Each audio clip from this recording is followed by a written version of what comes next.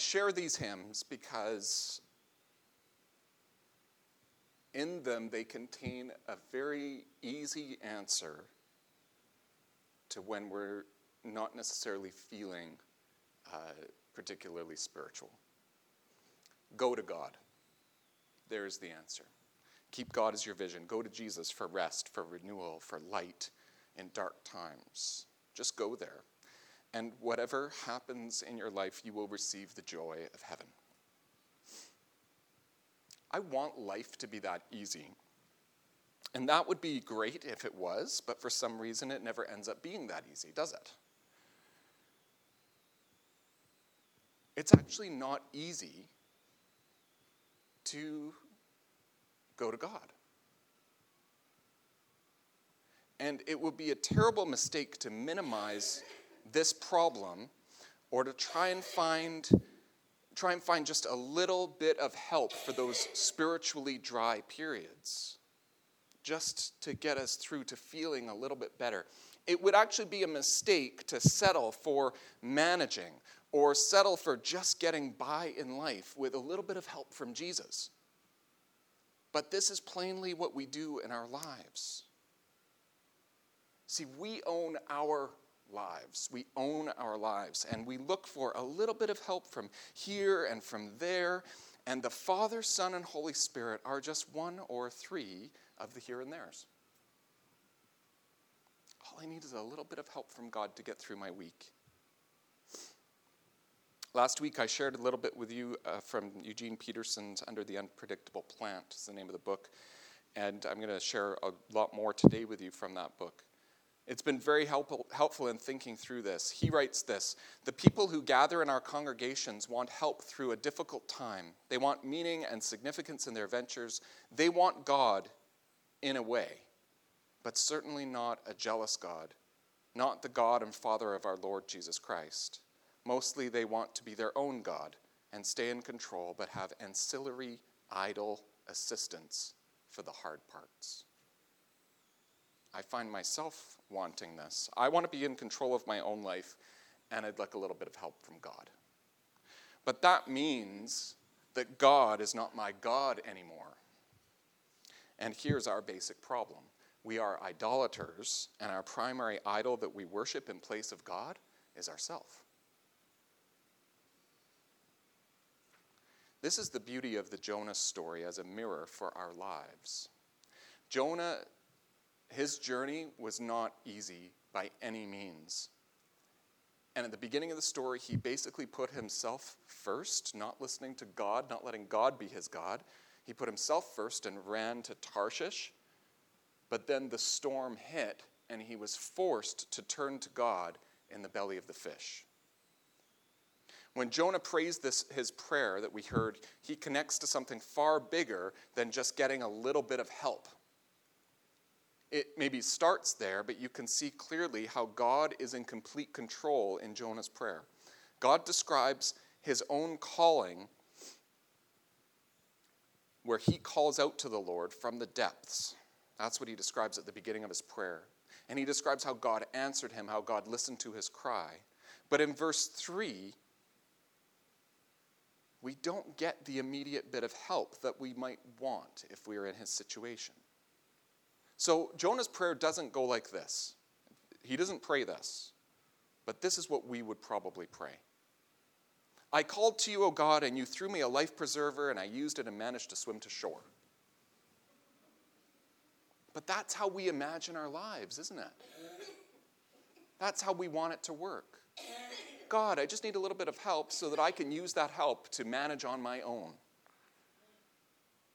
Instead, in chapter 2, verse 3, Jonah says this to God: you hurled me into the depths, into the very heart of the seas, and the currents swirled about me. All your waves swept over me. Doesn't sound like a lot of help. God is dangerous, but he is in control. And after dragging Jonah down to the depths, he also pulls him up out of the depths. God puts Jonah down into the depths of the sea in order to bring him out. We don't want to hear that. I don't want to hear that. I don't want to be dragged down into the depths in order to be pulled out. In the midst of this, though, however, Jonah commits to God and claims in verse 8 that those who cling to worthless idols turn away from God's love for them, but I, with shouts of grateful praise, will sacrifice to you. This is what he says in the belly of the fish. This is true as well. When we place other things before God, when we cling to idols, even the idol of ourselves, what we miss out on is God's love. We cannot accept it anymore. We cannot receive it anymore.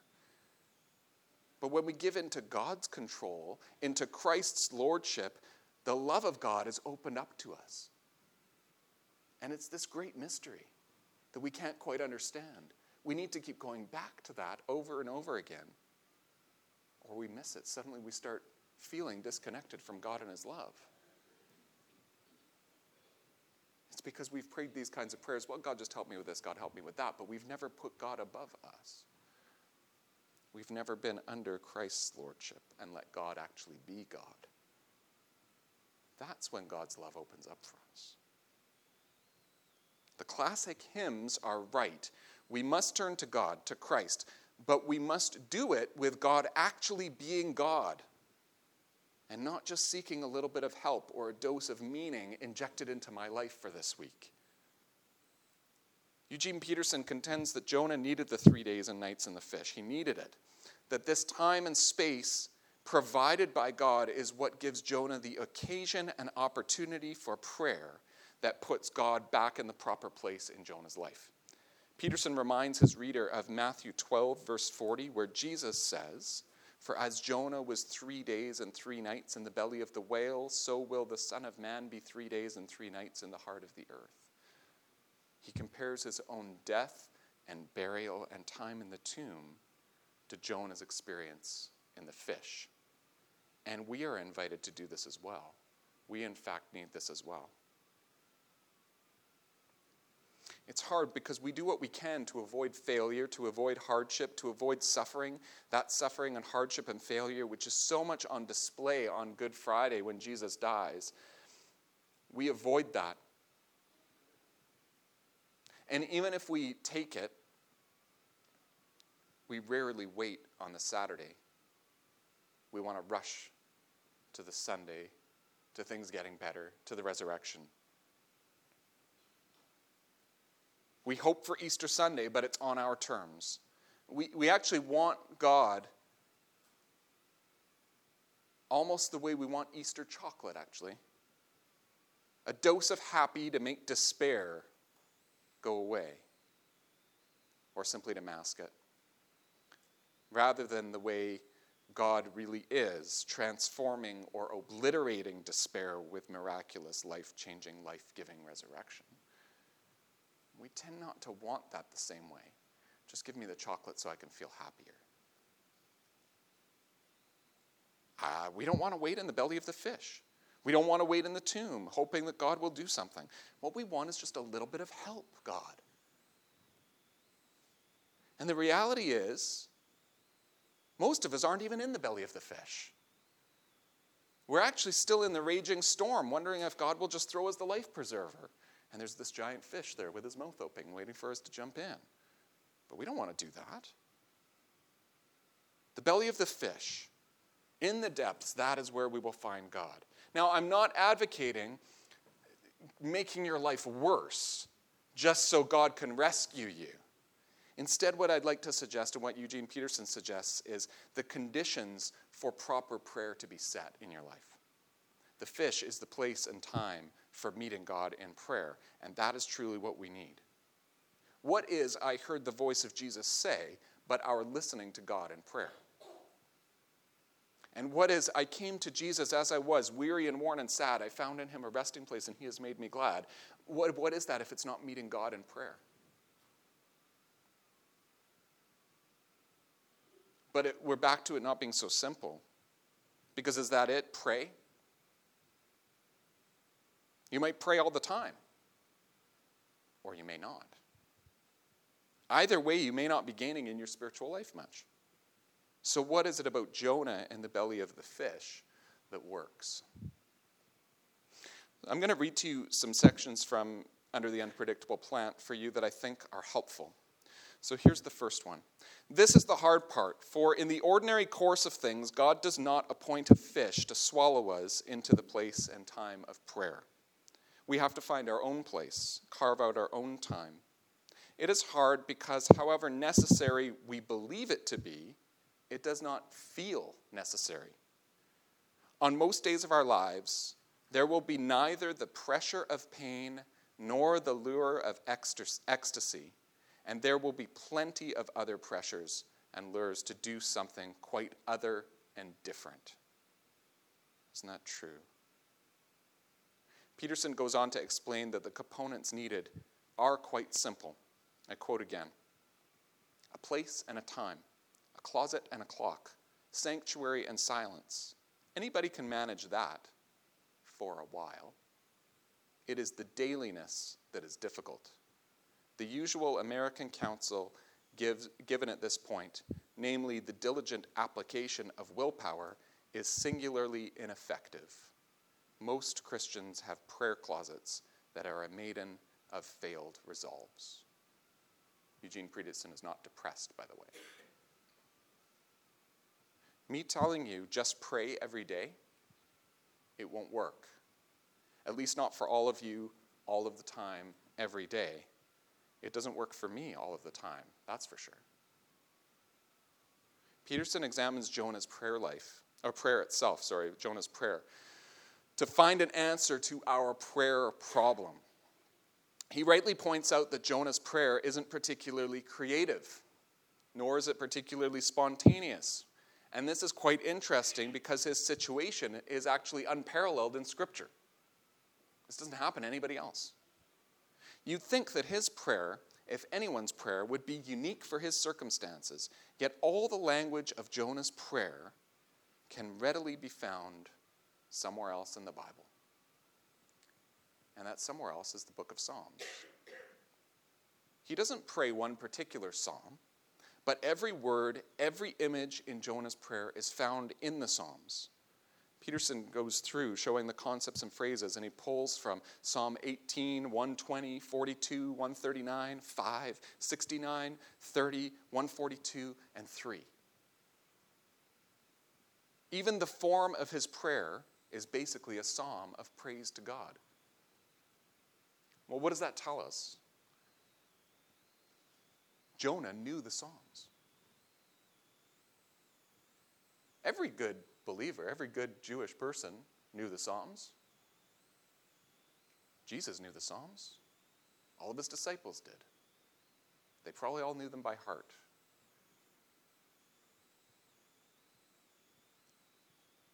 They knew the Psalms, and that was the source that Jonah went to when connecting with God. And if we'd lived a few generations ago, not that long ago, this wouldn't be surprising to us at all. Peterson puts it this way. For 1,800 years, virtually every church used this text, the Psalms. It's only in the last couple of hundred years that it has been discarded in favor of trendy devotional aids, psychological mood benders, and walks on a moonlit beach. Really what we're talking about is how to sustain a robust spirituality even when it's difficult. And Peterson, using Jonah as a model, reminds us that for millennia, the church had an answer to that question, and we've forgotten it. This passage by Peterson is brilliant. There's no lack in us of the impulse to pray, and there's no scarcity of requests to pray. Desire and demand keep the matter of prayer before us constantly. And he's primarily talking to pastors in his book. Okay? So why are so many lives prayerless? Simply because the well is deep and you have nothing to draw with. We need a bucket, Peterson says. We need a container that holds water. Desires and demands are a sieve. The water's going to go right through. We need a vessel suited to lowering desires and demands into the deep Jacob's well of God's presence and word, bringing them to the surface again. The Psalms are such a bucket. They are not the prayer itself, but the most adequate container for prayer that has ever been devised. It is not impossible, perhaps, to construct a container of a different shape and material that will serve makeshift. It has certainly been done often enough, but why settle for such as that when we have this magnificently designed and spaciously proportioned container given to us and already at hand? I love that.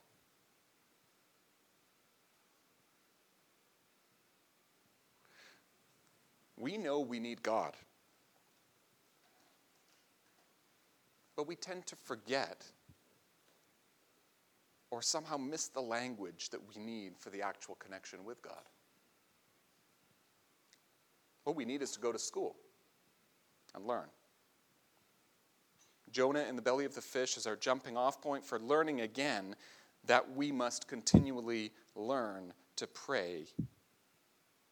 And we need to pray in such a way that the true God and not one of our own making becomes present to us. Peterson contends that it's the Psalms that does that. Again from Peterson. The fundamental ascetic form, or devotional form, and this is the church's consensus for 2,000 years, is the Psalms prayed daily in sequence each month. This is the office of the Roman Catholic, the Book of Common Prayer of the Anglican, and for the rest of us, the Psalms divided into 30 segments and prayed through monthly, whether we feel like it or not. Augustine called the Psalms a school. Ambrose provided a livelier metaphor, gymnasium, in which we go for daily workouts, keeping ourselves in shape for a life of spirituality, fully alive human beings. Daily reading of the Psalms through all 150 of them every month. Some of you may in fact do this already. And I did for a time, but it's been a really long time. This was foundational for Christians for about 1,800 years. Other spiritual practices were built on this bedrock. And we'll talk about other spiritual practices, we'll do that. But they were always added on. They were always built upon this fundamental practice, daily praying the Psalms. And we've by and large lost it. See, Jonah, when he's in the belly of the fish, he has the words to say. And what a prayer of power that he prayed. Because he's gone to school every day to learn it. It's funny how we'll go to school for all kinds of other things. We'll spend tons of money, even, to learn all kinds of other things.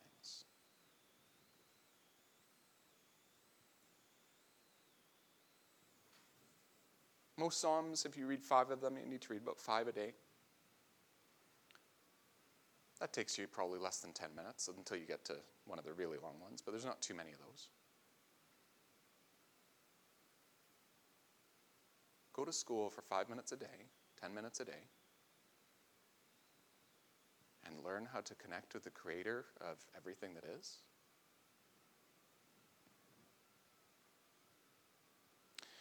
If only it were easy to go to God and receive His grace. It's not easy, actually. But what a miracle God has actually given us the tools to learn to receive God's grace properly. If only we would use them.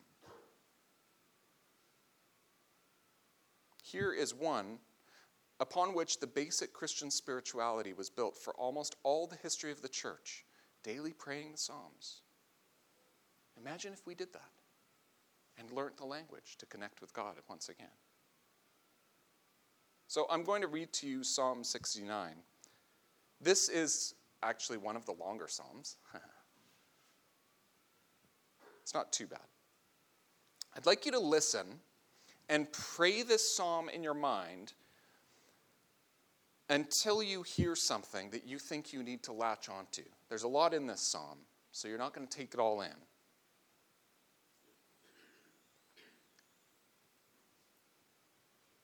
Listen until you hear something that gives you language for the prayer that you need to pray today. Now, if that happens for you, you have found your bucket to draw out of the well. Use it and draw from God's well. Now, it may not happen for you. This is why this is supposed to be a daily practice and not a one sermon on a random Sunday kind of thing. So that's okay. But listen carefully. Listen to hear if your prayer is in this psalm this morning. You may want to close your eyes as well, as we normally do for prayer. Psalm 69. Save me, O God, for the waters have come up to my neck. I sink in deep mire where there is no foothold. I have come into deep waters, and the flood sweeps over me. I am weary with my crying. My throat is parched. My eyes grow dim with waiting for my God. More in number than the hairs of my head are those who hate me without cause. Many are those who would destroy me, my enemies who accuse me falsely. What I did not steal, must I now restore? O God, you know my folly. The wrongs I have done are not hidden from you. Do not let those who hope in you be put to shame because of me, O Lord God of hosts. Do not let those who seek you be dishonored because of me, O God of Israel. It is for your sake that I have borne reproach, that shame has covered my face. I have become a stranger to my kindred, an alien to my mother's children. It is zeal for your house that has consumed me. The insults of those who insult you have fallen on me. When I humbled my soul with fasting, they insulted me for doing so. When I made sackcloth my clothing, I became a byword to them. I am the subject of gossip for those who sit in the gate, and the drunkards make songs about me. But as for me, my prayer is in you, O Lord. At an acceptable time, O God, in the abundance of your steadfast love, answer me. With your faithful help, rescue me from sinking in the mire. Let me be delivered from my enemies and from the deep waters. Do not let the flood sweep over me, or the deep swallow me up, or the pit close its mouth over me. Answer me, O Lord, for your steadfast love is good. According to your abundant mercy, turn to me. Do not hide your face from your servant, for I am in distress. Make haste to answer me. Draw near to me, redeem me, set me free because of my enemies.